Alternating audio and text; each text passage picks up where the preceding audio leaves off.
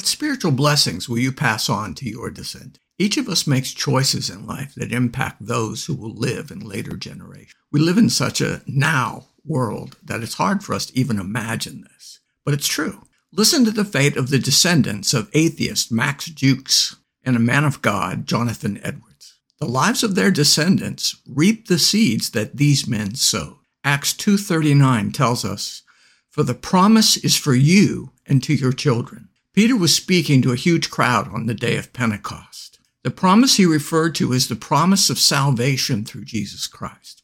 It's not just for you, it's for your descendants. It's for the future generations of all mankind. God lives outside of time.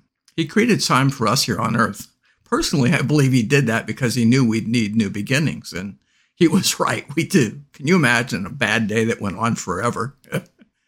But my point is that God's thinking isn't trapped in time as ours is. He knows the future. His plans include all the future generations of mankind. When God thinks about you, the relationship he wants with you, who he wants you to become, and what he wants you to do, he's thinking about a much bigger story than the story of your life. God is thinking about the generational story he is writing.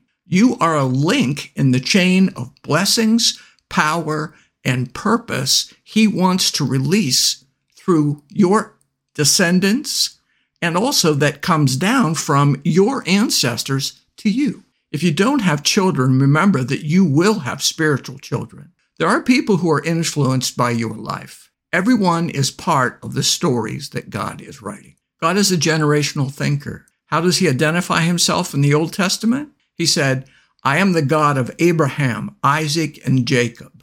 God identified himself as a generational God 42 times. Have you noticed that God repeats things that are important to him? Well, he does. And this must be really, really important. It's one of the truths that's most repeated in all of Scripture. God passes his blessings from one generation to the next. Deuteronomy 7:9 in the ESV version says, "Know therefore that the Lord your God is God, the faithful God who keeps covenant and steadfast love with those who love him and keep his commandments to 1,000 generations." Following the way of the cross makes you a blessing to your family, your friends, even people who don't know you personally. And it gives you a spiritual legacy. Your children, their children, and on through your family line will be blessed by the life you are living today. Life is not about what you can get for yourself. Life is about you creating blessings for all the lives you influence today and on down through the generations to come.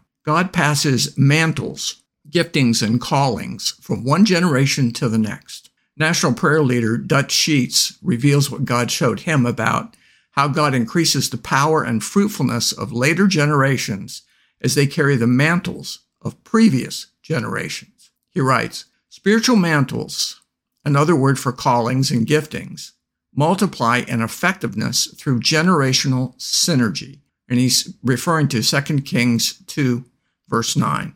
This is how God multiplied Elisha's anointing when Elijah was taken up into heaven and Elijah's mantle fell to the earth. When Elisha picked it up, he received a double anointing of what Elijah had. That continues. God's plan is always for the present generation to build on the strengths and accomplishments of the previous. This is the synergy of the ages, multiplied power and fruitfulness through generational agreement and honor. Your choice to live for God, for self, or for Satan will change history.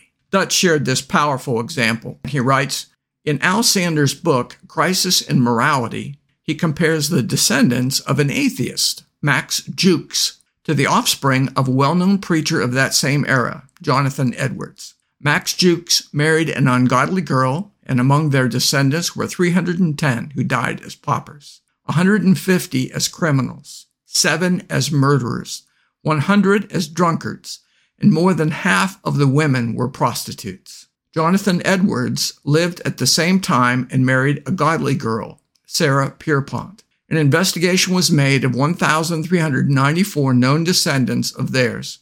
Of these descendants, 13 became college presidents, 65 college professors, 3 United States senators, 30 judges, 100 lawyers, 60 physicians, 75 Army and Navy officers, 100 preachers and missionaries, 60 authors of prominence, 1 a vice president of the United States, 80 became public officials, and 295 college graduates, among whom were governors of states and ministers to foreign countries. Could any testimony more powerfully make my point? Success, favor, and blessing can multiply down through the generations. But due to our ignorance in this area, we sometimes unknowingly break the generational storyline God is writing. You are part, maybe the beginning, of a generational storyline that God is writing. And it's not just physical children who will carry your favor and your blessings forward. Spiritual mothers and fathers have many, many children.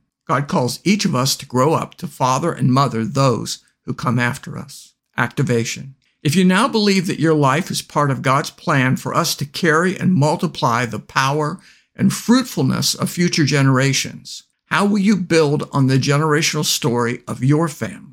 I suggest you begin by asking God about the spiritual legacy of your ancestors. Ask Him to help you pick up the mantle of previous generations and pass it on to future generations. If you're the first Christian in your family, then your life will set the foundation for future generations. Ask God to show you your specific gifting and calling, then walk in it. Set a firm foundation for what God will build upon your life in Christ. This is one of the most powerful truths God has ever shown me. How did it impact you? Please leave me a voicemail at 10minutetransformation.com. If you enjoyed this video, please subscribe, like, and comment. And thank you for doing the activation to let God transform you into a new person by changing the way you think. Romans 12:2, New Living Translation. Until next time, God bless.